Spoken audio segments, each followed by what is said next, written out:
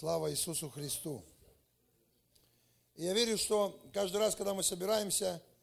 Одну минутку, я тебя перебью. Anybody who speak English doesn't speak Russian. If you guys need a translation, sit on the front row. You'll have translation. Anybody else?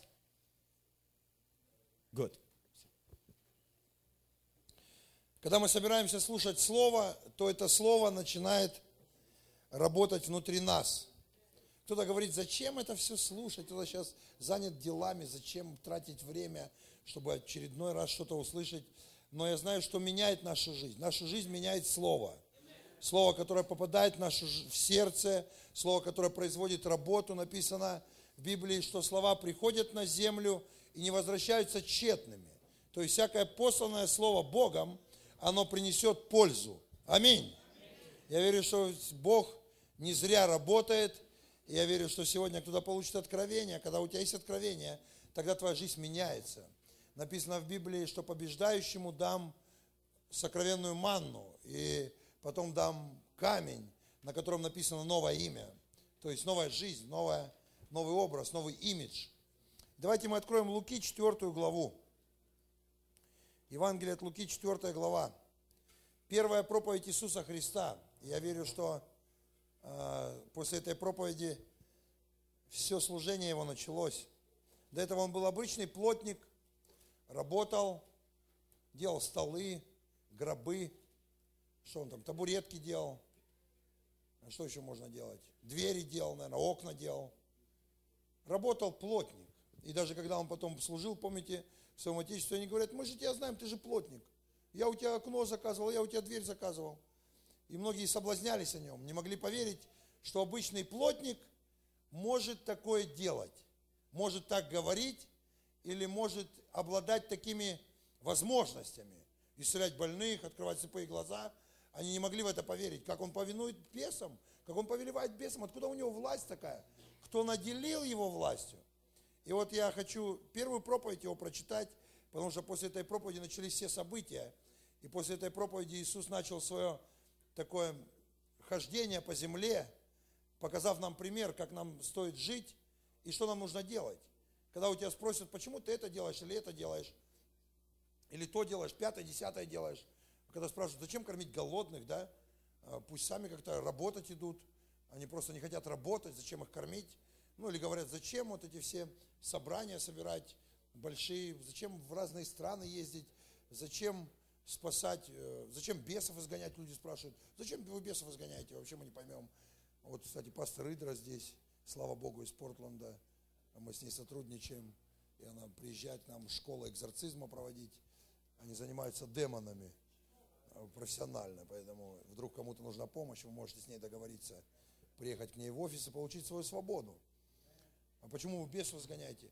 Все, что мы делаем, делаем потому, что это делал Иисус. Нельзя ничего придумать. Что я могу придумать делать? Когда я кормлю голодных, кто-то задает вопрос, зачем ты это делаешь? Это делал Иисус. Он кормил голодных. И я кормлю голодных. Сегодня много голодных. В 21 веке у нас в Украине много голодных. У людей нет средств к существованию. Их дома разрушены, взорваны, война идет. Не могут купить, магазины, полки пустые, банки не работают.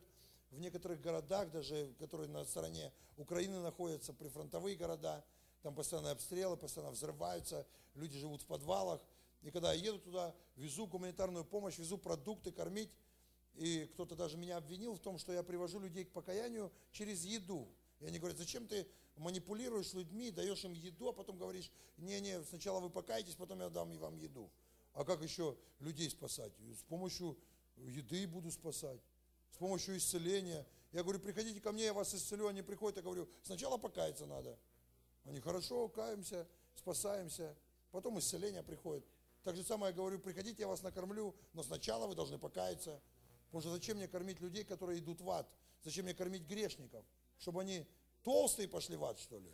Пусть худые идут в ад, голодные. Я говорю, я буду кормить тех, кто хочет в небо. Поэтому, кто хочет в небо? Все хотят в небо сразу. Мы сейчас церковь открыли одну, это город Попасная, прямо на линии фронта. И там никогда не было церкви, представляете, протестантской церкви не было. Там только иеговисты и православные. И когда я первый раз туда привез помощь, 500 пайков мы привезли, там собралась толпа людей. И я им сразу сказал, говорю, ребята, Сначала будете меня слушать, и я буду с вами молиться. И только потом я буду раздавать вам пайки. Вы все поняли? Все поняли. Все согласны? Все согласны. Молиться будете? Конечно, будем. Все руки подняли, 500 человек, помолились молитвой покаяния. Аллилуйя. Не хотят так спасаться, через еду спасутся. Аминь. И они начали меня просить, откройте нам церковь, пожалуйста. Вы можете открыть нам церковь? У нас нету здесь церкви. У нас только православные иеговисты. Иеговистов мы не хотим слушать. Православные тоже что-то как-то слабенько тут служат. Откройте нам нормальную церковь. Я говорю, хорошо. В следующую субботу, первое собрание. Я приезжаю, 500 человек сидит.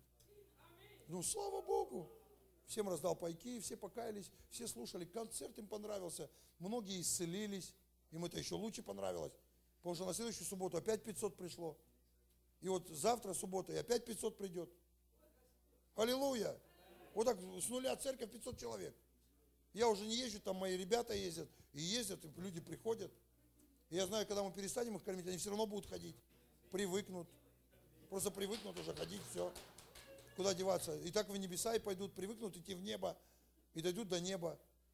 А там на небе Иисус скажет, молодец, ты хорошо придумал. Ведь Иисус тоже голодных кормил. И Он говорит, вы за мной ходите не потому, что чудеса увидели. Вы за мной ходите, потому что я вас кормлю. Поэтому ходите за мной, я буду вас кормить. Главное, слушайте меня. Потому что Иисус знает цену своих слов. Иисус знает силу своего слова. Потому что слова, которые проникают в сердце человека, да, они, может быть, не производят работы мгновенно. Как написано, Царство Небесное подобно семени, которое сеет человек, и он не знает, как оно растет. Оно не знает, как оно там преобразовывается. Это сегодня мы видим, уже ученые сняли фильмы, как семечко попадает в землю, разрез делают, и как семечко там под землей пробивается, и потом выходит, и все растет. Но до этого никто не знал. Просто кидали зерно, просто кидали семя. И как оно там происходит, никто не знает. Причем ученые могут только описать процесс, наблюдать процесс. Но как вот из этого зерна потом вырастает дерево, вот этого объяснить никто не может. Как такое громадное дерево поместилось вот такое семечко. Как оно могло там быть? Причем не одно, миллионы этих деревьев, миллионы этих колосьев поместились в одно маленькое семя. Вот такую силу имеет Слово Божье. Оно попадает в сердце. Оно может быть сегодня для тебя не сыграть никакой роли. Ты послушал очередную лекцию или очередную проповедь и пошел и скажешь, я это слышал миллион раз. Но если ты принял это слово в сердце, поверь, пройдет время, и ты увидишь результат. Аминь. Придет время, когда ты увидишь, как твоя жизнь изменилась только из-за того, чтобы ты получил откровение. Помните, как Иисус сказал? Он говорит, наблюдайте, как вы слушаете. Потому что кто имеет, тому дано будет, а кто не имеет, у того отнимется. Некоторые люди не имеют слова внутри. Они не имеют этого семени. И поэтому они теряют. Поэтому, если ты не имеешь слова, не имеешь откровения, на которое ты мог бы встать, тебе будет трудно жить на этой земле. Тебе будет трудно понимать, почему с тобой это все происходит. Почему ты не исцеляешься, почему свобода не приходит. Почему ты все время борешься за выживание, постоянно сражаешься с долгами, с нищетой. Почему так все происходит? Только потому, что нету внутри откровения. Но когда внутри тебя откровение. И вот смотрите, Иисус читает первую проповедь. Он говорит, Дух Господень на мне, ибо Он помазал меня благовествовать нищим и послал меня исцелять сокрушенных сердцем, проповедовать пленным освобождение, слепым прозрение, отпустить измученных на свободу, проповедовать лето Господне благоприятное. И закрыл книгу и отдал служителю, сел, и глаза всех в синагоге были устремлены на него. И он говорит, ныне исполнилось Писание сие. Дух Господень на мне, Он помазал меня, и теперь я буду делать то, чего не мог делать никогда. Если вы хотите делать то, что делал Иисус, вы должны быть помазаны. Если я хочу делать то, что делал Иисус, открывать слепым глаза, открывать глухим ушам, изгонять бесов, служить людям, приводить их к спасению, как-то повлиять на них, проповедовать как властимеющий, чтобы люди преображались, то мне нужно что? Быть помазанным. Помазанным Святым Духом. В притче 18:16 написано, подарок у человека дает ему простор. Дар, который дал нам Бог, это помазание, это Святой Дух. Он дает нам простор. Я раньше не мог проповедовать, но когда пришло помазание, я стал проповедовать. Я имею возможность проповедовать. Я раньше не мог повлиять ни на одного человека, чтобы человек изменился в лучшую сторону. Но когда пришло помазание, я могу повлиять на человека. Раньше я не знал, что такое писать даже сочинения. Но когда пришло помазание, я начал писать книги. Почему я начал писать книги? Не потому, что я умный, а потому, что пришло помазание. Оно дало мне простор. Я раньше даже не знал, где находятся некоторые страны мира, в которых я сегодня провожу служения, крусейды или работаю в подпольных церквях. Я даже не знал, как туда добраться. Я знал, что Америка с той стороны планеты, и вряд ли мне когда-то удастся в нее попасть. Но когда у тебя помазание, он дает тебе простор. Он дает тебе простор. Может, ты уже служишь Богу. Если ты будешь помазан, это расширит пределы твоего влияния. Это расширит пределы твоего служения. Аминь. Иисус говорит, я теперь помазан. С этой минуты я буду благовествовать нищим, исцелять сокрушенных сердцем. И он перечислил все служения, которые должен делать помазанный человек. И потом в конце всей проповеди он сказал, я пришел вам сообщить одну новость. Наступило лето Господне благоприятное. Для нас это непонятно. Мы, как обычные люди, читаем Библию, и так переведено лето Господне благоприятное. Что такое лето? Что теперь все время лето будет? Но когда он сказал это евреям, евреи конкретно поняли, о чем идет речь. Речь шла о юбилее. Один раз в 50 лет в Израиле праздновали юбилей. И этот праздник, он значил очень многое. Многие люди к этому относятся как к пустому звуку, но только не евреи. Они знали, что такое юбилей. И когда Иисус сказал, я пришел вам объявить юбилей, с этой минуты будет юбилей. У тебя все плохо, но с этой минуты я говорю, у тебя юбилей. И может быть мы не понимаем, о чем идет речь, поэтому я не вижу никаких эмоций. Когда я говорю вам, юбилей наступил, а вы сидите, юбилей, да. Через время вы будете радоваться.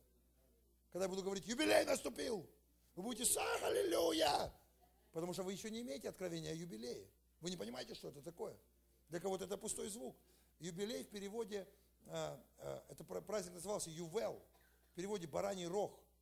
И когда наступал этот 50-й год, когда он вступал в свою силу, шафарист брал свой шафар и начинал трубить. И все знали, наступил юбилейный год. Это был каждый 50-й год. Помните, как Бог сказал, вы 6 лет работаете, но в 7-й год не работаете. В 7-й год дайте земле покой, и вы сами будьте в покое. И люди говорят, а как мы будем питаться, как мы будем жить, как мы будем вообще существовать этот 7-й год? Бог говорит, я вам дам в 2 раза больше в 6-й год. Так что вы и в 7-й, и в 8-й будете отдыхать, вы будете благословенны. Аминь. Вы знаете, что самая богатая группировка из всех национальностей на земле – это евреи. Не знали, нет? Это статистика. Это не то, что там в церкви проповедуется. Это статистика. Самая богатая группировка национальности людей – это евреи. Они самые богатые в мире. Если ты еврея где-то увидел, что он работает в канаве, канализацию чинит, то, скорее всего, он смешался с каким-то мусульманином, с арабом. Тогда он туда попал. Евреи все банкиры, часовщики, миновщики. Аминь. Весь мир злой на них, кто типа евреи захватили всю власть. Нет, просто это Божий народ. Они знают, что такое юбилей. Они знают, что такое шаббат. Вы знаете, шаббат это отдых, это суббота, это покой. Написано, Иисус наш шаббат. Он говорит, ребята, вы там смотрите, они колосья там съели, вы их обвиняете в нарушении субботы. Он говорит, я суббота, я начальник субботы. Я ваша суббота. Войдите в меня и будьте в субботе.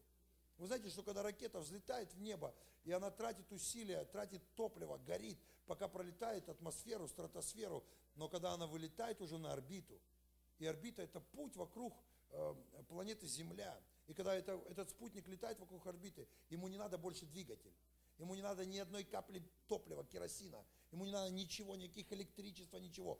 Он просто попал в свою орбиту или в свою субботу. Вот так же каждый из нас. Если ты будешь иметь откровение о субботе, ты будешь в покое.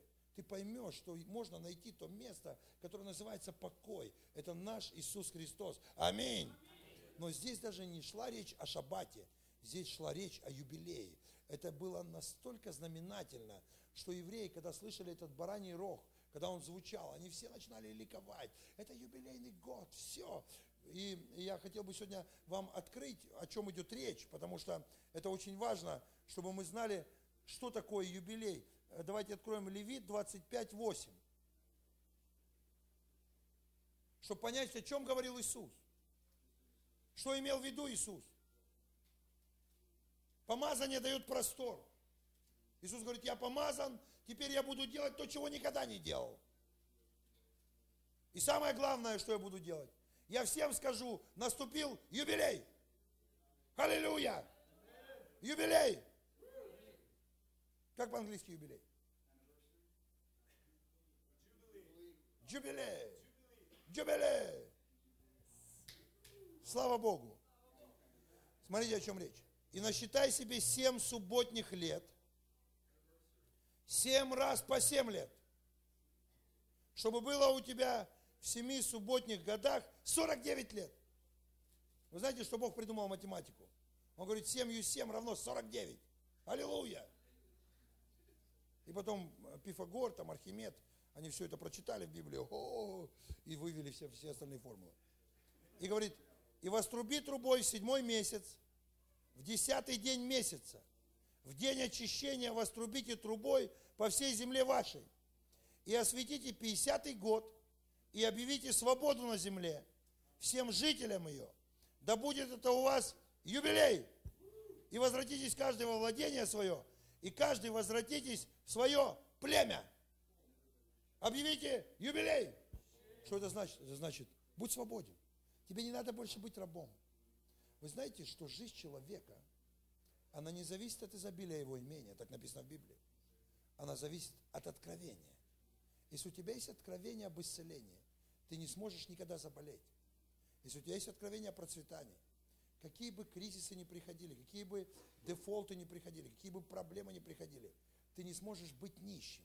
Вот пастор Йонгичо, это пастор самой большой церкви, он говорит, братья и сестры, мы ездим каждые 2 года на эту конференцию CGI, Church Growth International, это организация церковного роста, и там собираются пастора самых больших церквей мира, у которых по 100 тысяч, по 150 тысяч, по 40, по 50 тысяч. Я слушал однажды проповедь Йонгичо, он говорит, я вообще не понимаю, как церковь может быть меньше, чем 50 тысяч. Представьте, он не понимает. Мы не понимаем, как церковь может быть 1000 хотя бы человек. А он говорит, я не понимаю, как может быть церковь меньше, чем 50 тысяч. Я вообще в это не понимаю. Однажды он проповедует и говорит, братья и сестры, у меня такая проблема, у меня такая серьезная проблема. Вы знаете, что я хочу стать нищим. Все смотрят, какое странное какое-то желание у него. Он говорит, я так хочу быть нищим, я не хочу быть богатым, я хочу быть нищим. Я, говорит, 3 раза раздавал свое имение, 3 раза жертвовал свою квартиру, свой транспорт, все свое имущество, все счета закрывал, все деньги отдавал в благотворительность. И говорит, на следующий день кто-то из бизнесменов в моей церкви узнавал, что я все отдал. И он приходил ко мне и говорит, пастор Йонгичо, я купил вам дом, он уже оформлен на вас. Поэтому прямо сейчас заезжайте и живите там. Другой приходил и говорит, пастор Йонгичо, я купил машину. Он 3 раза, он говорит, я 3 попытки делал стать нищим. И я понял, это невозможно. Я не могу стать нищим. У человека проблема, представляете? Кто-то мечтает стать богатым и не может никогда им стать. А человек мечтает нищим стать. Сделайте меня нищим, хоть кто-нибудь. И не может. Хорошая проблема, да? У помазанника всегда хорошая проблема. Аллилуйя. И я верю, что когда мы в Боге, у нас будут только хорошие проблемы. Аминь. Не плохие проблемы, хорошие проблемы. Кто-то думает, тут бы на больничный попасть, полежать бы в коечке. И не может. Потому что внутри откровения об исцелении. Верующие не болеют. Я помню, у меня брат один работал реализатором на базаре, мы торговали, у нас точка была. И он у меня работал, лидер нашего прославления. Работы нету, я его взял, давай, Алексей, будешь работать у меня. И он работал. Я однажды прихожу в свой бизнес, его нету на работе. Я думаю, что случилось? Наверное, умер брат. Может, как верующий не пришел на работу. Такого не бывает вообще. Наверное, умер. Пошел к нему домой.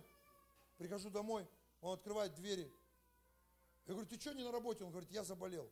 Я говорю, так верующие ж не болеют. Он говорит, ну да, не болеют. А ты? А я заболел. Я говорю, как ты мог заболеть вообще? Как ты умудрился? Он говорит, ну я не знаю, вот я заболел, температура у меня. Я говорю, верующие не болеют. Он, ну да, не болеет. Я говорю, а ты заболел? Он, я заболел. Ты неверующий? Нет, верующий. Тогда ты не болеешь? Он, болею. Так ты не верующий? Нет, верующий. Тогда не болеешь? Ну ладно, не болею. Тогда иди на работу. И он пошел на работу. Мы с ним идем, снег, мороз, 20 градусов. Идем, снег так хрустит. И я слышу, сзади он идет. Я думаю, я представляю, как он обо мне сейчас думает.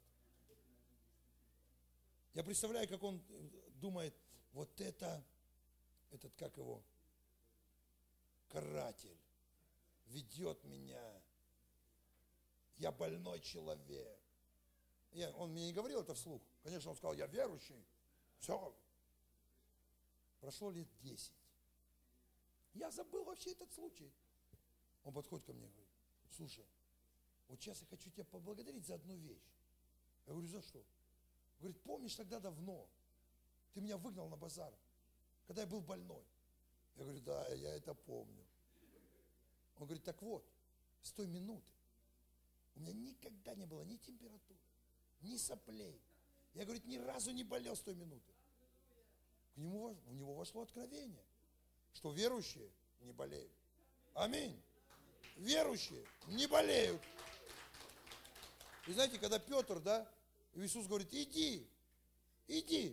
А ты можешь повелеть мне прийти по воде? Иди. Он мог сказать, а как я могу ходить по воде? Если Иисус сказал, можешь, значит можешь. Откровение. Он наступает на воду и пошел по воде. Точно так же откровение работает во всех сферах жизни. Если тебе что-то открылось, ты больше не понимаешь, как может быть по-другому. Если тебе открылось, что ты здоровый человек, если у тебя есть откровение о том, что ты не можешь больше заболеть, потому что ты тело Иисуса Христа, Его церковь, то люди вокруг тебя говорят, как ты вообще умудряешься не болеть?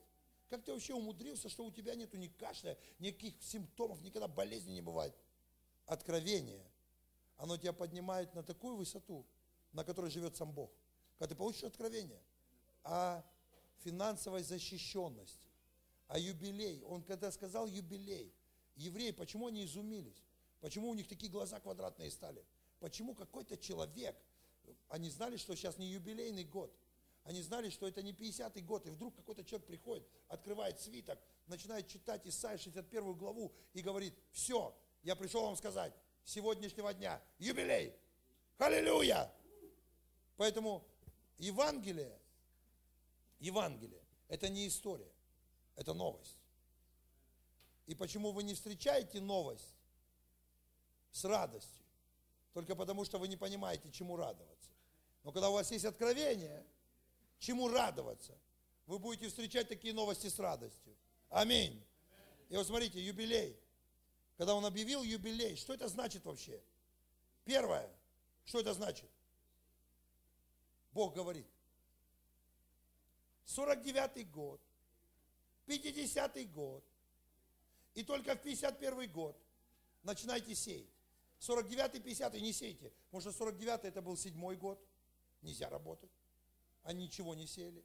50-й год, это юбилейный год, тоже не надо ничего сеять. И сеять нужно только в 51-й год, и ты еще нужно ждать какое-то время, чтобы пожать урожай. 3 года. Тебе нужно было жить на то, что дал тебе Бог в 48-й год. И вот смотрите, когда они не понимали, в Левитах 25:20, тут Бог говорит, если скажете, что нам есть 7-й год, когда мы не будем ни сеять, ни собирать произведений наших, Бог говорит, я пошлю благословение мое на вас в 6-й год, и Он принесет произведений на 3 года. Аллилуйя! Знаете, когда люди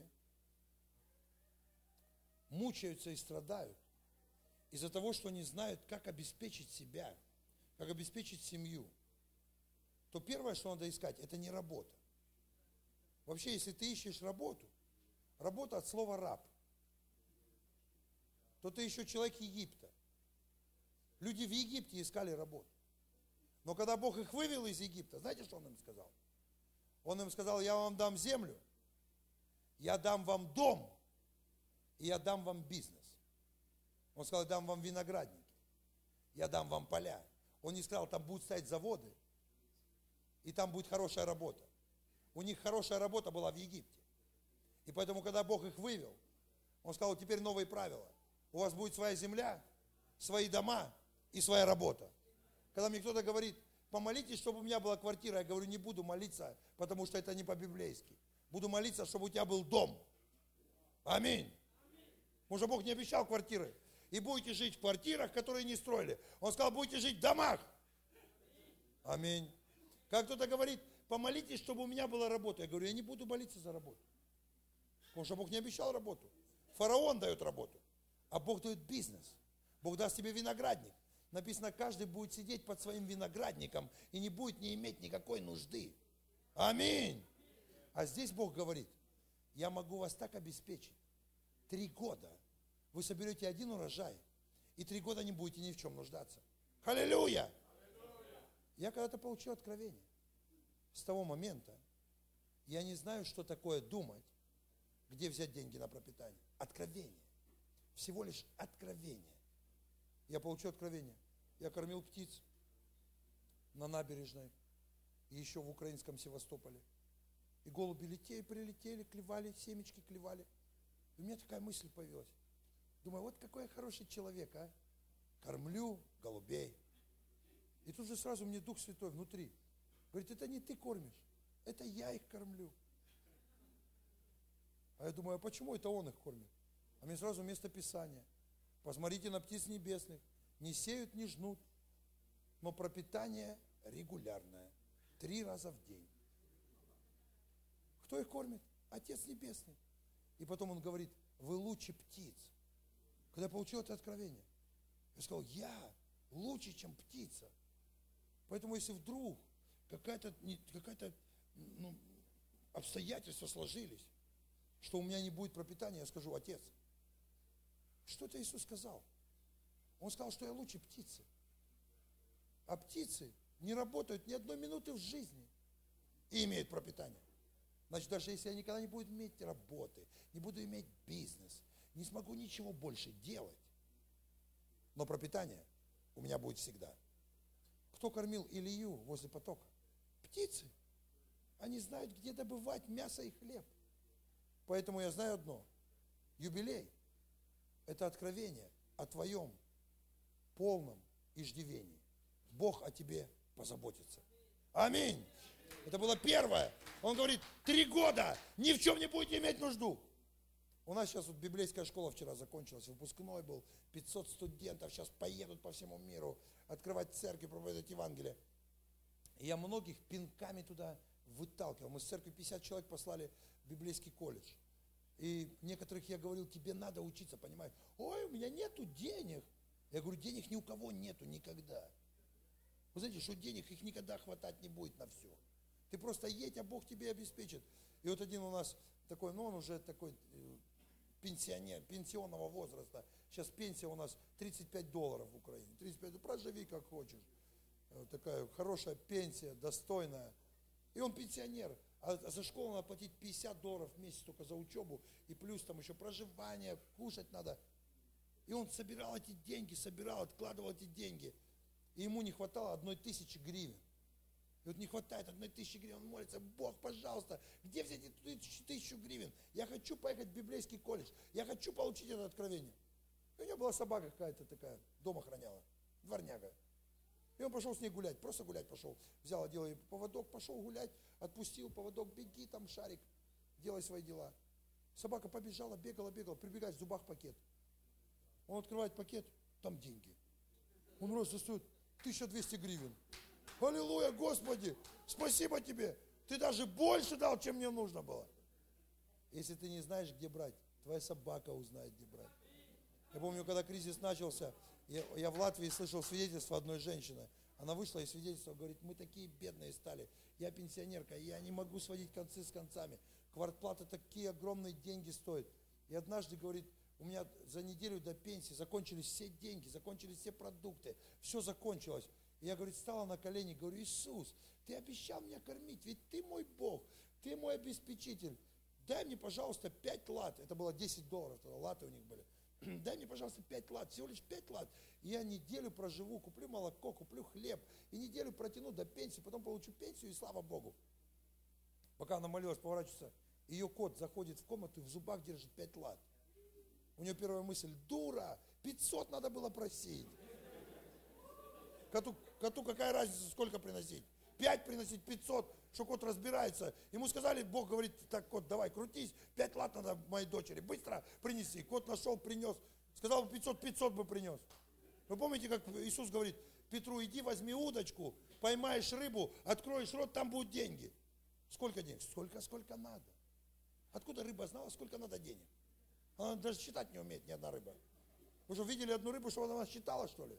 Она не умеет считать. Но в рыбе было столько денег, сколько нужно было Петру. Причем это была самая первая рыба. Это не было, у Петра в мозгах было так: для того, чтобы заработать денег, нужно взять сеть, поймать много рыбы, сделать из нее консервы, и потом продать, и потом получить прибыль, и заплатить все налоги. А Иисус говорит: не, я ломаю все эти схемы. Это схемы человеческие, у меня есть божественная схема. У меня есть схема, которая называется юбилей. Сверхъестественное обеспечение. Аминь. Иди удочку закинь. А Петр, представьте, он рыбак. Он удочками не ловит рыбу. Он сетями ловит рыбу. А Иисус говорит: удочкой лови рыбу. Он закидывает удочку, вытаскивает рыбу, открывает рот. Полный рот денег. Посчитал ровно сколько надо. Аллилуйя. Я в это верю. Когда я начал служение, я думал так: когда придут ко мне средства, тогда я начну что-то делать. Вот бы у меня были деньги, вот было бы у меня здание, вот было бы у меня помощники, вот была бы у меня машина, вот был бы у меня там еще кто-то, пятое, десятое. Но чем больше я в Боге, тем больше я понимаю, такая схема не работает. Работает другая схема. Ты решил что-то делать, и пошел это делать. И по дороге приходят благословения, обеспечение. Я год назад получил импульс ехать в Донбасс, кормить людей. Один паек стоит $3. Что такое $3? Это ничего. $3 это ничего. Если ты пойдешь в магазин с $3, тебя смеяться будут. Ты ничего не купишь за $3. А это целая неделя жизни человека. Человек может неделю прожить за $3. Мы делаем паек, покупаем там макароны, консервы, картошку, майонез, сахар покупаем, такой паек делаем. И он стоит всего $3. Я когда получил это откровение год назад, а кормлю голодных уже 10 лет. Но я получил импульс в тот момент: едь в Донбасс. Там люди в острой нужде. Даже не только бы покушать, они в нужде в Иисусе. Им нужен Иисус. Многие люди в страхе, многие люди в панике, в стрессе. Они не знают, что им делать. И когда ты приезжаешь и говоришь им Слово Божье, даешь им ответ, что всему ответ это Иисус. Вы хотите остаться в живых, вам нужен Иисус. Вы хотите, чтобы ракета не попала в ваш дом, вам нужен Иисус. Аминь. Потому что ракета не знает, где ты живешь. Она летит, куда ее посылают. А если хочешь, чтобы она в твой дом не попала, тебе нужен Иисус. Аллилуйя. И когда я начал это делать, я не знал, где взять деньги. Кто даст мне деньги? Где? У меня нет бизнеса, чтобы я взял деньги с бизнеса и делал это. Я просто начал это делать. Поехали в Славянск, поехали в Краматорск, поехали в Константиновку, поехали в Димитров. Это те города, которые были захвачены в самом начале. Там много разрушений, половина города заминирована. Люди в депрессии. Сейчас уже повосстанавливалось все. Но в тот момент, когда только ушли оттуда вот эти все войска, ДНР, там, ЛНР, и люди в шоке, голодные, магазины не работают, кафе взорванные.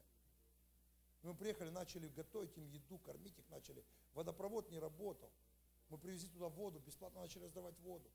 Потому что людям даже негде было попить. Техническую воду продавали по гривне литр. Из речки набирали и привозили, чтобы люди могли взять, там, помыться, там, туалет смыть или что там сделать. А такой чистой воды вообще не было. Там сумасшедшие цены на эту воду. А у людей нету денег. Мы приехали, их поили, мы приехали, их кормили, проповедовали им Евангелие. И когда наступила зима, и во многих городах, есть города, которых вообще нету. Там нет ни одного дома целого. Все дома разрушены вообще. Ни одного дома нету. Ни одной постройки не осталось. В каждый дом попала ракета. Некоторые живут в подвалах там в этих городах. Из города может быть 30 тысяч, живет 30 человек. А почему не уезжать, я даже не знаю. Я вообще их не понимаю. Мы когда приехали, еще Пески, еще целое было. Там из 3000 100 человек жило. В подвалах жили. Я говорю, давайте мы вас заберем. Мы вас устроим, дадим общежитие, поможем вам получать вот эти деньги, пособия, которые дает государство. Если не будет хватать, будет вам кормить. Они говорят, да не, мы здесь нормально. Я думаю, как люди странные какие-то. Почему они не уезжают? Можно же уехать. По крайней мере, не сидеть в подвале и не дрожать, что сейчас ракета попадет в твой подвал. Я начал это делать не тогда, когда были деньги, а когда я поверил, что Бог может обеспечить не только меня, Он может обеспечить и мое дело. Если я собрался делать доброе дело, у Бога всегда есть ресурсы, чтобы мне помочь. Аминь. Я помню, я захотел построить репцентр. Не было никаких денег, я сразу в церкви говорю, у меня церковь не очень богатая, бедная. Я говорю, мы построим репцентр на 100 человек. Здание на 100 человек. И все, может, кто-то смотрел, думал, да, как это возможно? В наше время денег нет, кризис в стране, зарплата минимальная. Мы построили репцентр. Я помню, как я купил свою первую палатку. 15 тысяч долларов мне надо было. Я думаю, где взять такие деньги? Но я решил, я куплю эту палатку. Потому что я все время в аренду брал палатки. И однажды решил, я куплю свою палатку. Сегодня у меня 7 палаток, которые путешествуют по всей Украине. В этом году мы 70 городов будем проповедовать Евангелие, 70 недель. Это 490 служений в каждом городе. Аллилуйя! 1000 людей услышат Евангелие. В том году из-за войны мы вместо 60 сделали 48 городов. Это тоже 300 служений мы провели, служение исцеления, освобождения. И ребята, которым по 18, по 20 лет, берут эту палатку, едут, проповедуют, и у них все получается. Знаете почему? Потому что имеет откровение. А почему не имеет откровения? Потому что я им это рассказал. Если у меня это получилось, и у тебя это получится. Аминь. Поэтому первое, что обозначает юбилей, Бог тебя способен обеспечить. Аминь. Второе. Возвращение потерянного. Смотрите, человек делал бизнес. И, допустим, он пошел к соседу и говорит, слушай, сосед, займи мне денег. Я хочу построить фабрику. Я хочу сделать ферму. Я хочу сделать бизнес. И тот давал ему деньги. И, как всегда, тот прогорал, второй, который занял деньги, как это бывает в нашей жизни. И раньше там судов не было. Все было по Библии. То есть тот, кто берет долг, становится рабом взаимодавцу. И тогда этот, который взаимодавец, он приходил и говорил, слушай, все сроки истекли. Теперь твое поле переходит ко мне на 100 лет. Раньше нельзя было землю забирать с концами, потому что божественная земля, и у евреев был закон, никто не может потерять землю. Но она переходит во владение на время. И вот они посчитали, что твоя земля должна приносить мне урожай 100 лет. И тогда твой долг типа, все, покрыт. И он забирал у него землю. Если тот еще больше должал, он забирал у него дом, забирал его виноградник, даже мог сделать его рабом. Но в тот момент, когда был юбилей, это было один раз в 50 лет, но когда пришел Иисус, Он дал это откровение для каждого человека. У тебя в любую секунду может начаться юбилей. Это значит, все должно вернуться. И этот пропащий человек, который потерял поле, который потерял виноградник, который потерял дом, он приходил к тому человеку, кто стал владельцем.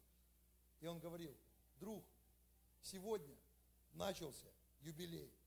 Поэтому, пожалуйста, верни мне мое поле, верни мне мой виноградник, верни мне мою землю. И в этот момент тот человек все отдавал. Представьте, что обозначает юбилей? Все вернется тебе назад. Я знаю, как наркоманы говорят, у меня по венам 2 Мерседеса катается. Ты думаешь, кто украл твои деньги? Кто украл твои 2 Мерседеса? Кто украл у тебя миллионы? Кто украл у тебя полжизни? Я знаю кто. Ты хочешь сказать, это ты сам такой глупый? Нет, это дьявол. Написано, когда поймают вора, помните Библию?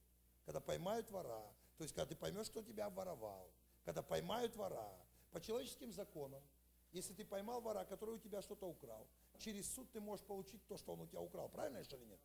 Он возмещает ущерб, но по-библейски это не так. Он говорит, когда ты поймаешь вора, он заплатит тебе в 7 раз больше. Посчитай, сколько ты потратил на аптеку денег, сколько ты на лекарства потратил денег. Знаешь, что тебя обокрал? Дьявол. Это вор. Написано, он вор, который пришел украсть, убить и погубить. И я когда начал считать свои потери, И я посчитал, сколько дьявол у меня украл. Сколько он вообще меня обворовал. Имея откровение о юбилее, знаете, что я ему сказал? Я говорю, дьявол, ты мне должен все вернуть. Только, пожалуйста, умножь на 7. На 7 умножь. И верни мне все, что ты у меня украл. Некоторые люди не имеют этого откровения. Они не надеются ничего вернуть. Они это потеряли и все. Ну все, потерял и все. Что теперь делать? Я потерял и все. Но когда ты имеешь откровение, ты говоришь, дьявол, я знаю, мне Бог сказал, сейчас наступил юбилей. Поэтому во имя юбилея отдай мне все в 7 раз больше. Ты украл у меня машину, 7 машин отдай. Ты скажешь, а где дьявол возьмет? У своих людей пусть берет. У него ж куча людей на этой земле. Миллиарды людей на этой земле. Мусульман, буддистов, кришнаистов и атеистов. 5 миллиардов. Пусть у них возьмет по $1 и вернет мне мои 5 миллиардов. Аминь. Пока ты этого не знаешь, ты на это не надеешься, ты не знаешь. Ты просто во тьме, ты думаешь, Господи, дай мне деньги. А Бог говорит, юбилей. А, юбилей, ну да, юбилей, ты мне денег дай, и все. А Бог говорит, юбилей, у вора забери, у вора, который у тебя украл. Сколько стоила операция твоя? $100 000. Умножь на 7. Дьявол, ты мне 700 должен. И знаете что? Пока ты не имеешь откровения, дьявол тебя слушать не будет. Но когда ты его имеешь, он будет тебе подчиняться. Поэтому посчитай все убытки. Весь ущерб посчитай. Что он у тебя украл? Что ты потерял? Из-за того, что ты вел неправильный образ жизни. А кто тебя заставил вести неправильный образ жизни? Сатана. Сатана. Он тебя обольстил. Он тебя толкнул в грех. Он тебя толкнул в эту пропасть. Поэтому ты все потерял. Поэтому ты имеешь полное право. Сколько ты не заработал денег из-за того, что ты жил неправильно. Тоже можешь посчитать.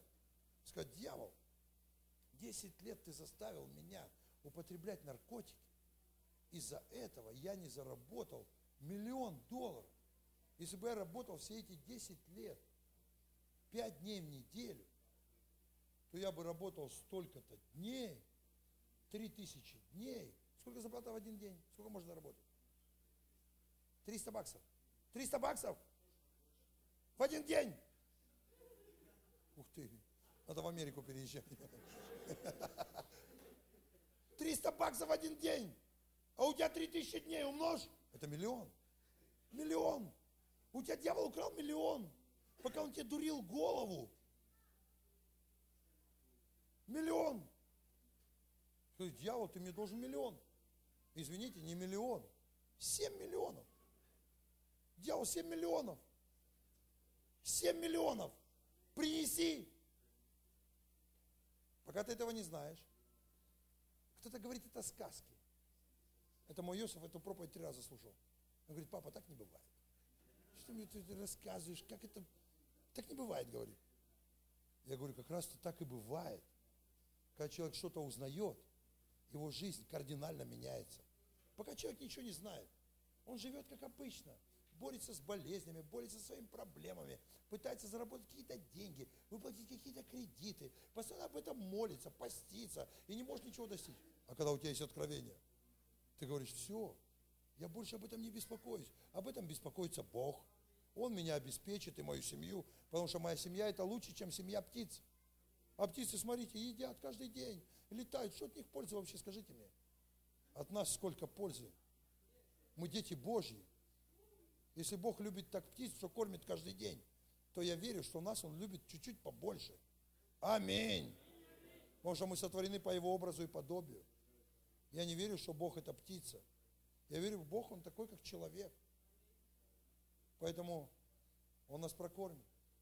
Второе, что означает юбилей. Все вернется. Тебе все вернется. А так как твой вор это сатана, то вернется в 7 раз больше. И ты можешь теперь требовать. Помните, когда Иисус, Он собрал людей, это написано в Луки в 10 главе, и Он с ними разговаривал о небесном царстве, Он им рассказывал, как в небесном царстве. Он говорит, в Царстве Небесном нет болезней, в Царстве Небесном нет нищих, в Царстве Небесном все прекрасно, там хорошие эмоции, люди радуются, люди наслаждаются жизнью. В Царстве Небесном ты победитель, в Царстве Небесном ты свободный. И люди слушали, как такое может быть? А ну-ка, Иисус, если ты говоришь, что нет болезни, ну-ка давай исцеляй меня. И написано, требовавших исцеления Он исцелял. Представьте, что делало откровение с людьми. Они начинали у Иисуса требовать то, о чем Он им рассказывал. А ну-ка давай исцели меня. А ну-ка давай освободи меня. А ну-ка давай сделай мне это. Я сейчас начал передачу исцеления хлеб детей и приглашаю людей туда, которые получили исцеление на моих собраниях. И я удивился, сколько много людей, которые на моих собраниях получили исцеление. И недавно одна девушка прилетела с Новокузнецка учиться в этой библейской школе из Сибири. И когда я услышал ее свидетельство, я не знал о ней ничего. Я ее видел однажды, 3 года назад, она сидела в инвалидном кресле. И когда она пришла в студию, начала рассказывать, как с ней все произошло. Она была парализована 3 года. Лежачая, больная, у нее был перелом позвоночника. Ее кто-то подбил, она упала, и сломался позвоночник, и она больше не ходила. Ее ноги полностью атрофировались. И она была лежачая, она не могла даже по квартире передвигаться. Все, что она могла, это работали руки. Ниже пояса она ничего не чувствовала, ноги как мертвые были. И она жила с мамой на 5 этаже в 5-этажке. И каждый день мама просила, принеси мне бутылку водки. Я хочу напиться, я не хочу чувствовать эту боль. И у нее такая ужасная боль была в спине, что мама просто, она жалела свою дочь, ходила в магазин, покупала водку, чтобы она напилась. И она за 3 года спилась, стала алкашкой. У нее развился цирроз печени, печень перестала циркулировать, фильтровать кровь, печень закаменела. И когда врачи осматривают, говорят, все, вам там, может, месяц-два осталось жить. И она говорит, а зачем мне вообще жить? Что толку, я как растение лежу в доме, она 3 года не выходила из квартиры. Потому что ее нужно спустить с 5 этажа на руках, для того, чтобы она могла прогуляться. Стала алкоголиком. И однажды постучали к ним в дверь и дали приглашалку, приходите на служение исцеления. И она, когда увидела эту приглашалку, служение исцеления, она сказала, мама, мне нужно туда попасть, я получу свое исцеление. Просто из трактатки приходите на служение исцеления, и ты увидишь свое чудо. Кто-то относится к этому так, да ладно, что вы тут рассказываете. Но она сказала, мама, я должна туда попасть. И мама говорит, хорошо, доченька, я найду, постараюсь найти кого-то, кто принесет тебя на руках, снесет тебя вниз, посадит в такси, отвезут тебя в это собрание. И когда наступил день собрания, никого не оказалось дома, она пошла по соседям, а никого нету дома, мужчин нету дома. Эта дочка в панике, мама, ты что делаешь, мне нужно попасть в это собрание. И мама вызвала такси, пошла, упросила таксиста, чтобы он поднялся на 5-й этаж, взял ее дочь на руки, снес, посадил в такси, коляску положили в багажник. И когда привезли, я уже проповедовал, ее завезли, прям во время проповеди на коляске поставили.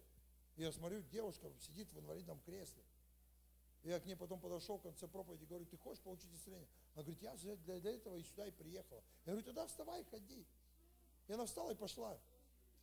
И начала ходить. Я не знаю, знаете, когда я вижу, я много раз видел, когда люди стоят с колясок, и у меня всегда такое двоякое впечатление от этого. Я и в аэропорту в Америке видел, как люди с колясок стоят. Везут мужика на коляске, везут. Подвезли к гейту, он встал, чемодан взял и пошел. Я смотрю, думаю, вот это чудо в аэропорту. Никто не молился. Раз за секунду мужик исцелен. Потом видел, такое было, я помню, в палатке в одной проповедовал, женщина так сидит напротив меня в инвалидном кресле. А я проповедую. А я всегда, я не хочу, может быть, это и неправильно было, теперь я совсем по-другому смотрю на все эти вещи. Я думаю, сначала должны люди покаяться, потом я буду за них молиться, за исцеление. И я говорю, так, кто хочет покаяться, выходите. Женщина встает с коляски и выходит. Я думаю, ну как-то, как она может выходить? Я же не молился за нее даже. Я еще даже не верил в ее исцеление. Мне сразу вспоминается случай, как в зоне я проповедовал в инвалидной. Первый раз в зоне проповедовал. И такие 3 человека в инвалидном кресле приехали, такой одежде в цивильной, такой в очках черных, сидят такие. А я у этого старшего собрания говорю, слушай, это кто? Инвалиды. Он говорит, это блатные. Я говорю, блатные инвалиды? Он говорит, просто блатные. Я говорю, а что они в креслах сидят? Ну им лень ходить, их возят по зоне. И у меня всегда такое двоякое было к этому отношение. Всегда вот я думал, ну, где эта грань, ну, что, когда уже эта женщина вышла, я к ней сразу подошел на ушко и говорю, женщина, вы ходить могли? Она говорит, нет, я 7 лет парализованная была. Я говорю, как же вы вышли? Она говорит, так вы всю проповедь орали, вставай, ходи, вот я встала и пришла. Просто она так зарядилась, что не стала ждать, пока я за нее молиться буду. Понятно, я сразу говорю, как вот это же чудо. Я сразу, это чудо, люди. А до этого никто этого не заметил. Потому что когда юбилей, к тебе все возвращается. Твое украденное здоровье возвращается. Твои украденные годы возвращаются. Аминь! Я знаю одного человека, он просидел 28 лет в тюрьме за Евангелие. В советское время. Он 2 срока отсидел по 10 лет, и 3-й срок дали ему 15 лет, но в 85 году пришла амнистия, и он отсидел 8, всего 28. Так вот этот человек прожил почти 100 лет, 90, по-моему, или 7 лет. Если ты знаешь, кто такой Иисус, а Иисус – это наш юбилей, Он все тебе вернет.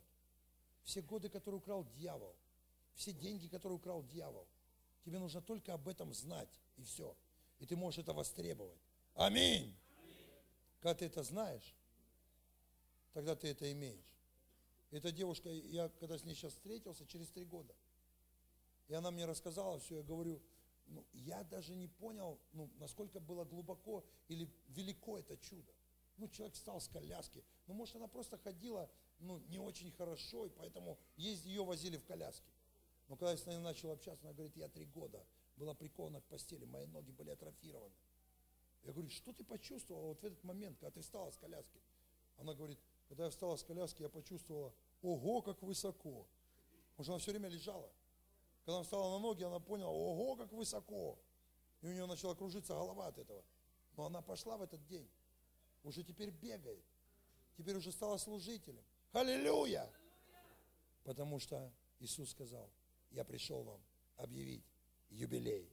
Скажи, юбилей. У меня юбилей.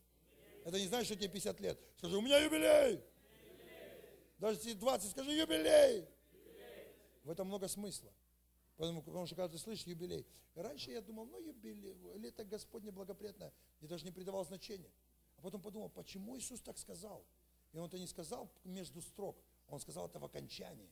Он сказал, я пришел вам объявить лето Господне благоприятное. Это новость. Для них была это новость. У них глаза округлились. Написано, они с изумлением смотрели на Него. И Он говорит, ныне исполнилось Писание сие. Нам не надо ждать 49 лет. Нам не надо ждать 50 лет. Нам не надо ждать 30 лет. У нас юбилей сейчас. Аминь.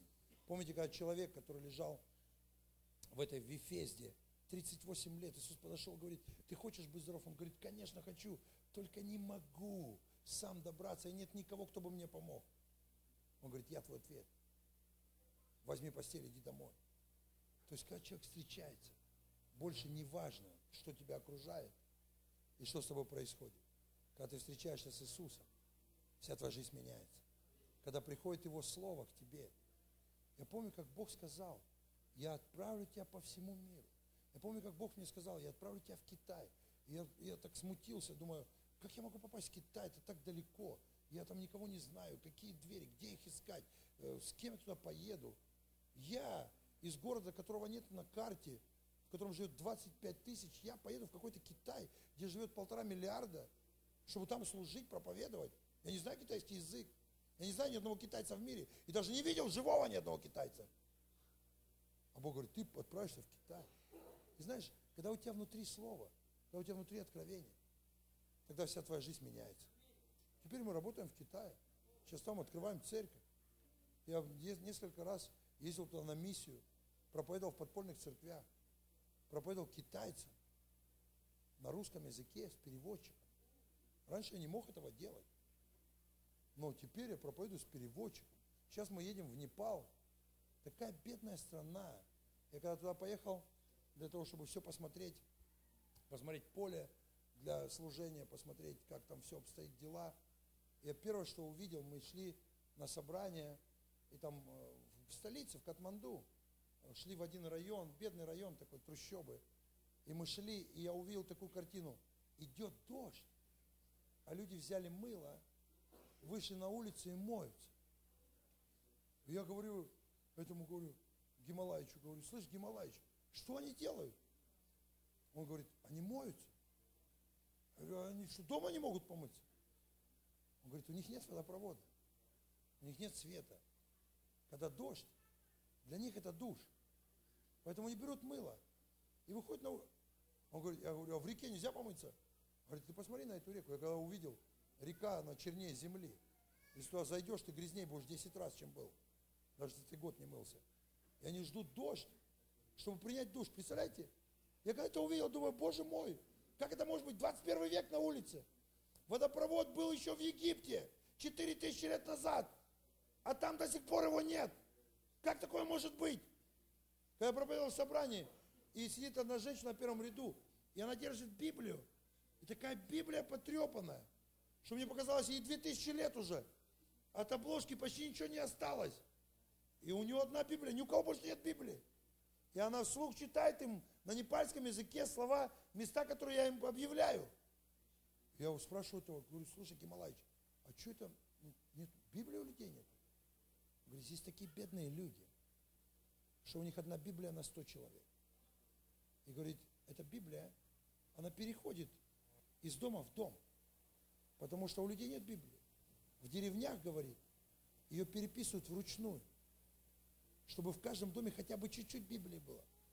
Я говорю, сколько может стоить Библия? Он говорит, ну вот в магазинах $5 стоит Библия.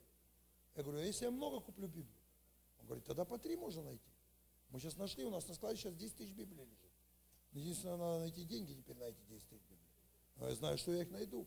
Потому что когда у тебя есть цель, я не просто хочу денег для того, чтобы что-то сделать или что-то купить. Я хочу людям дать Библию.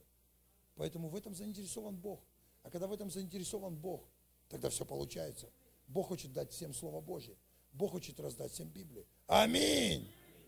И когда я говорю об этом в Украине, в которой люди бедные, я говорю в Америке, в которой люди такие полубедные, скоро будут богатые, потому что юбилей. Юбилей. Когда юбилей, все станут богатыми.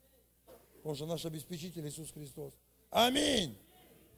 Я знаю, деньги будут. У нас 7-9 там крусейд, и мы уже отправили часть денег на организацию крусейда, и там будет до 100 000 человек за 3 дня посетят наше собрание. И даже обещают, что сам президент страны будет в наших собраниях. Вице-президент точно будет, а президент под вопросом, будет или нет. Я думаю, верю, что будет. Потому что Бог сказал, дар твой даст тебе простор, и ты будешь стоять перед царями. И я верю, что каждый из нас должен проповедовать царям, президентам, министрам, парламентариям. Аминь! Начнем с Непала. Там, кстати, президента, знаете, как зовут? Баран. Да, такое имя Баран. В Гугле. Прочитайте в Гугле. Я говорю, как зовут президента? Как мне с ним здороваться? Читать Баран. Я думаю, я ему скажу, привет, Баран. Третье, что обозначал юбилей.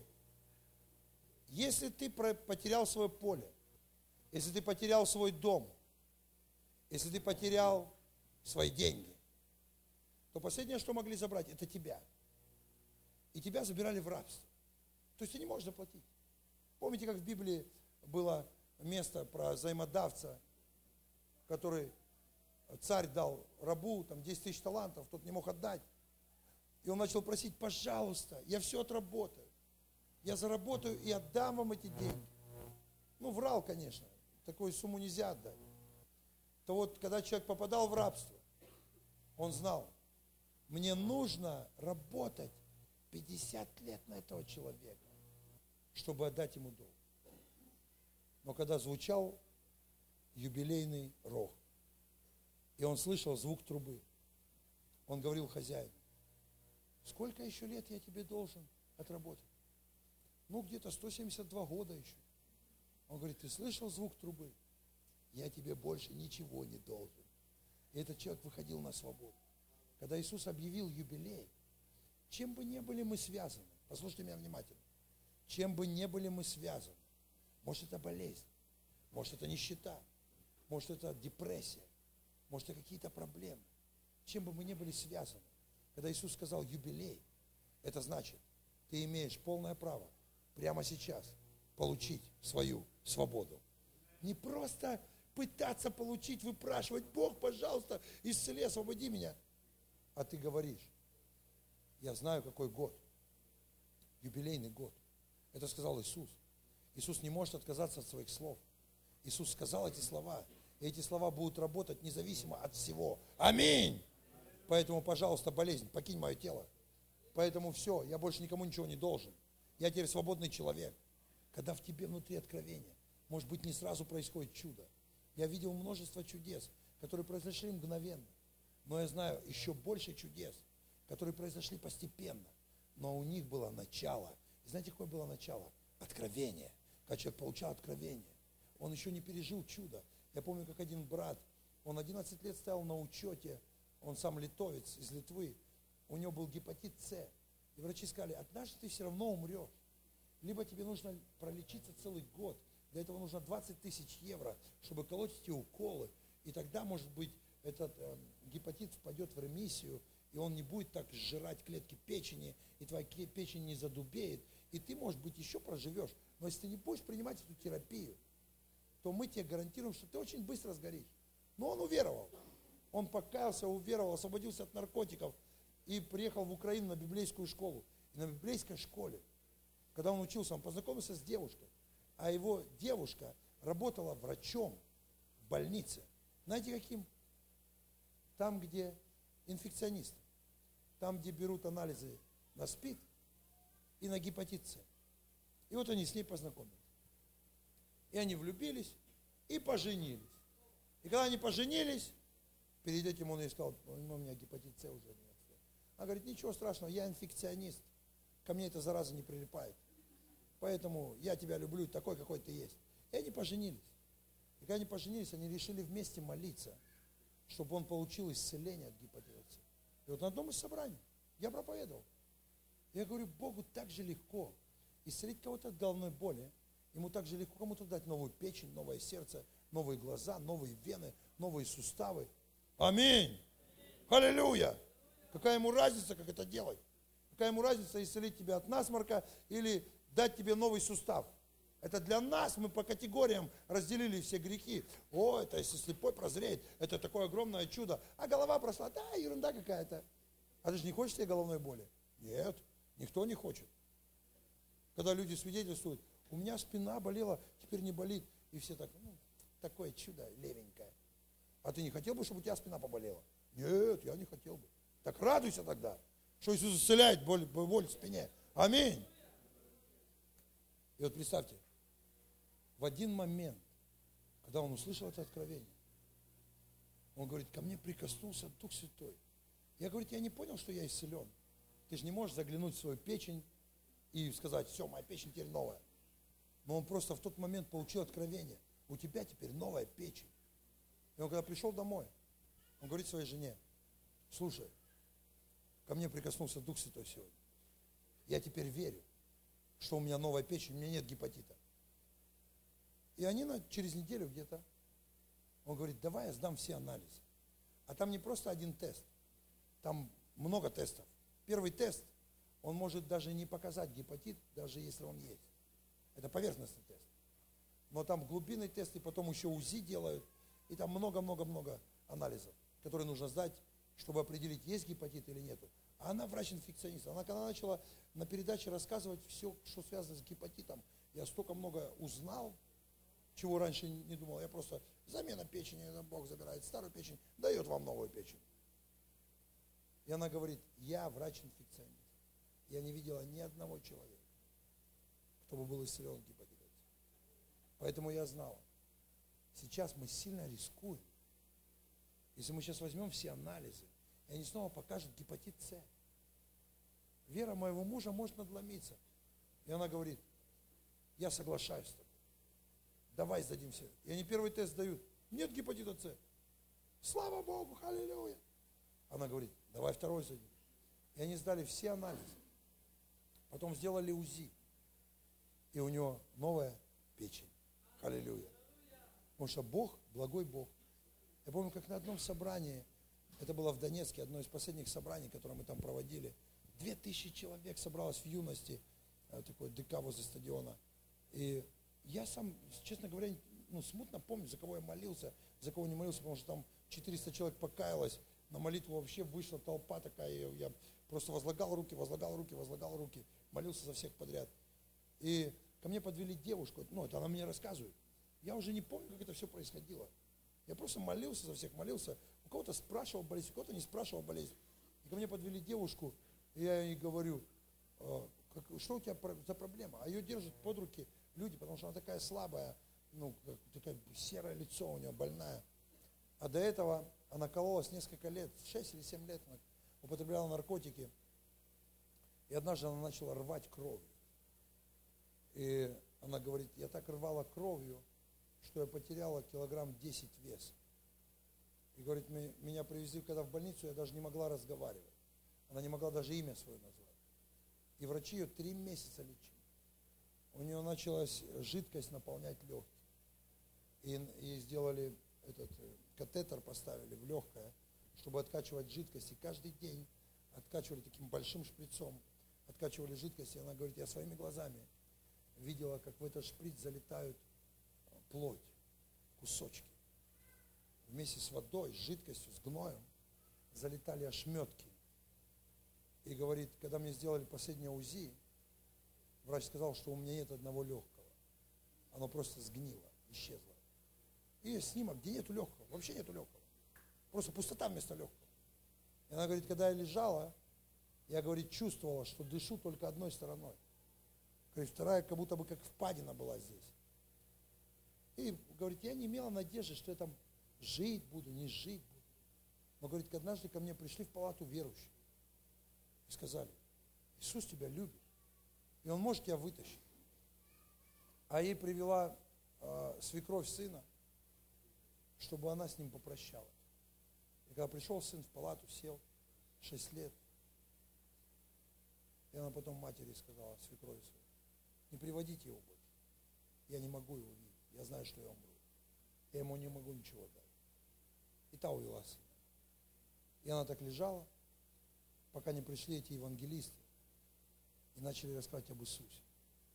И она говорит, одной ночью я сказала, Иисус, если ты меня исцелишь, я буду служить тебе. И вот ее привезли на это собрание. Она со шлангами, вот здесь такие шланги торчали. Она врачам говорит, я поехал на служение, говорит, ты сумасшедшая. Тебе нельзя никуда уходить с палаты. Она 3 месяца лежит, ее состояние хуже и хуже с каждым днем. И вдруг она говорит, я завтра еду на собрание, меня на машине заберут. Сделайте что-то со шлангами. Они говорят, мы ничего не будем делать с своими шлангами. Она взяла сама их, приклеила этим пластырем, чтобы они не болтались. Ее в таком состоянии привезли на собрание. И когда ее вывели, я не помню всего этого. Потому что там было много людей. Я не помню, за кого я молился, за кого не молился.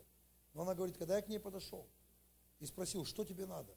Она говорит, мне надо новое легкое. Я говорю, ну тогда принимай. И дунул на нее. Она говорит, первая мысль была, и это все? Как-то странно, он за меня помолился. Просто дунул и все. А я пошел дальше молиться. И больше не знал, кто это и что с ним. Она говорит, когда она приехала в больницу вечером, уже ночью, утром проснулась и говорит врачам, я ухожу домой, я исцелена. Они вообще вот такими глазами говорят, ты что-то ненормальное. Мы себя каждый день по литру гноя выкачиваем. Ты взорвешься от своего гноя через 2 дня. Тебя раздует, и ты умрешь. Она говорит, ничего не знаю, давайте шланги вытаскивайте, я пошла домой. Они вообще говорят, ну тогда напиши бумаги, что мы ответственности не несем. Она говорит, хорошо, я исцелена, подписала. Вытащила сама эти шланги, выбросила их и пошла домой. Говорит, потом она поехала в репцентр, сдалась. И говорит, в один момент, я, говорит, шла молиться. Они говорят, мы ходили там, террикончик такой был небольшой, они на террикон ходили молиться. Она говорит, я поднималась на террикон, и вдруг как кинжал меня кто-то воткнул в грудь. И я так шкальнула так сильно. И там она с девчонками ходила, они говорят, что с тобой происходит? Она говорит, ой, что-то так кольнуло у меня. А все знали, что у нее нет легкого. И они говорят, ну-ка дыши давай. И она говорит, я когда вздохнула, я вдруг поняла, что теперь дышат 2 половины. Представьте, она пошла, сделала снимок. У нее 2 легких. Потом началась война там. Она из Синельников. Они были в Харциске. Началась война, захватили город, она переехала к нам, в Днепропетровске она сейчас живет. И она пошла в Днепропетровске в больницу. Сделать полное обследование. Пришла к врачу. Он делает ей флюорографию, делает ей УЗИ. Все нормально. Все, врач не знает все проблемы. Это новый врач в другой области. Она говорит, что у меня с легкими, скажите. Говорит, у вас хорошие легкие. Только говорит, вот я заметил такая проблемка ваших легких. У вас вместо плевры легкие находятся в мешочке таком, который называется плевра. Такой, как полиэтиленовый мешок. У вас, говорит, вместо плевры, как кожа, человеческая, как кожа, вот как наружу кожа, вот у вас легкая находится в коже. Она говорит, ну, это опасно вообще? Он говорит, ну, я пока не знаю. Она говорит, ну, дайте мне хоть какие-то, может, лечиться надо, там, таблетки какие-то пить. Он говорит, я вам пропишу терапию, чтобы вы это делали. Он говорит, хорошо. И он ей прописал, знаете, как написано в карточке? Дыхательная терапия. Ну, типа, дыши, и все будет четко. Бог ей даже легкое в кожаный салон поместил. А это наворот. Аминь. Когда делает Бог, Он делает весьма все хорошо. Аллилуйя! Потому что юбилей. Когда ты знаешь, что такое юбилей, начинаются чудеса. Выходишь на свободу. Ты больше не раб болезни, не раб нищеты. Аминь. Аллилуйя. И она сейчас евангелист. Она сейчас ходит, проповедует Евангелие, молится за людей, ведет домашние группы. А когда-то не было легко. Когда никто не давал ни одного шанса, что останется живой.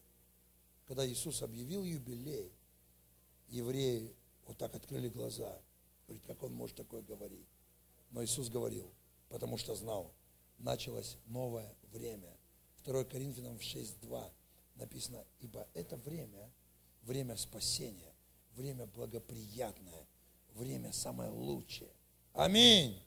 Поэтому если здесь кто-то есть, кто еще не спасен, и ты не уверовал, ты как-то оттягиваешь все время, или может быть ты то туда, то сюда, не знаешь, куда положить, применить свою жизнь. Сегодня твой день. Ты можешь вступить в свой юбилей. Юбилейный год значил слишком много, чем просто пустой звук. Он означал обеспечение, возвращение и полная свобода. И когда Иисус объявил, кто в это поверил, они стали счастливыми людьми. Поэтому сегодня я с кем-то хочу молиться.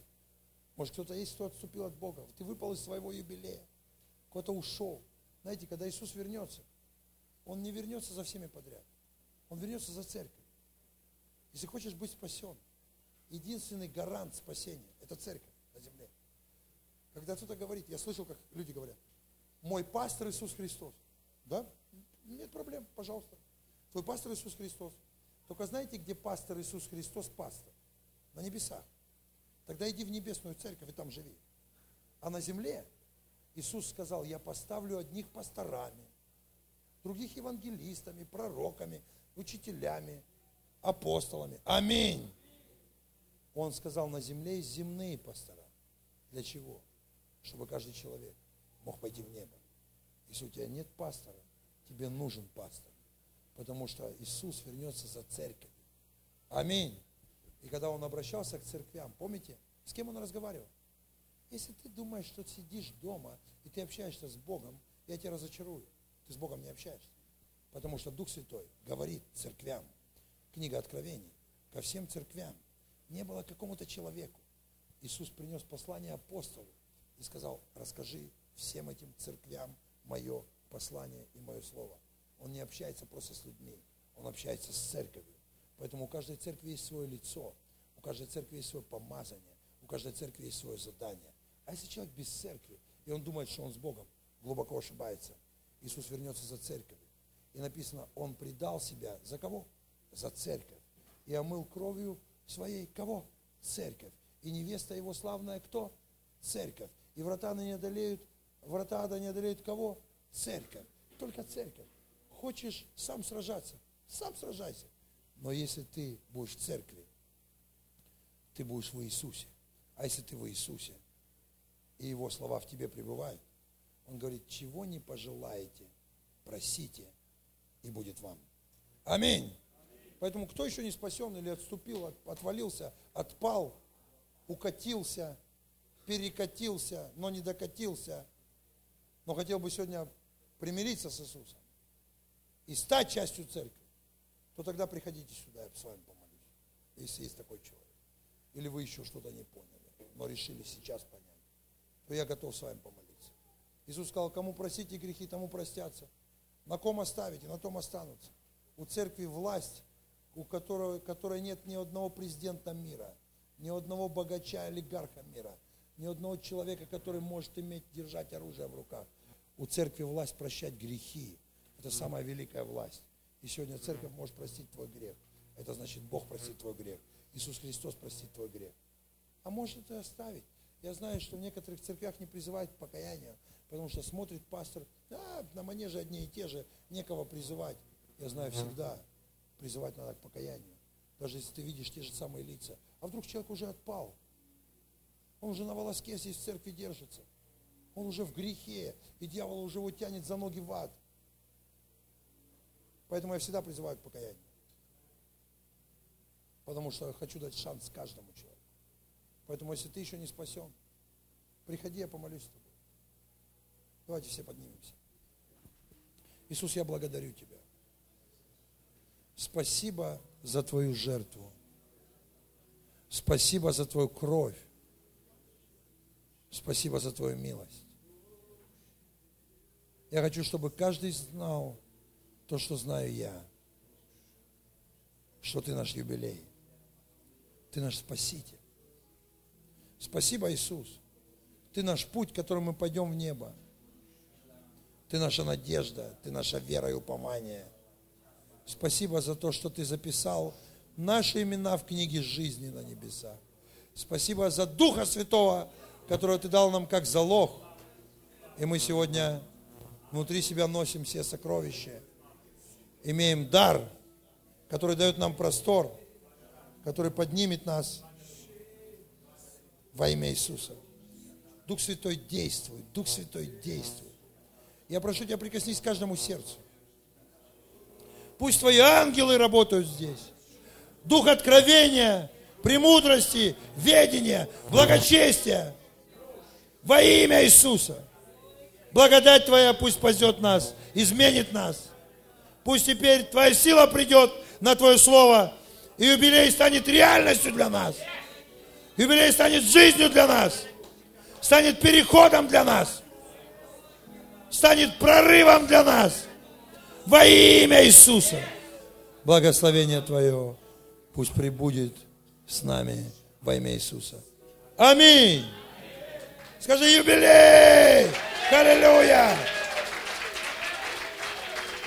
Иисус пришел и сказал, я говорю вам, наступил юбилей. Вы что, не поняли, да? Это новость, новость. Иисус говорит, я пришел проповедовать вам юбилей. Аллилуйя! Ну представь, ты работал 30 лет рабом. У тебя забрали дом, забрали поле, забрали твою семью.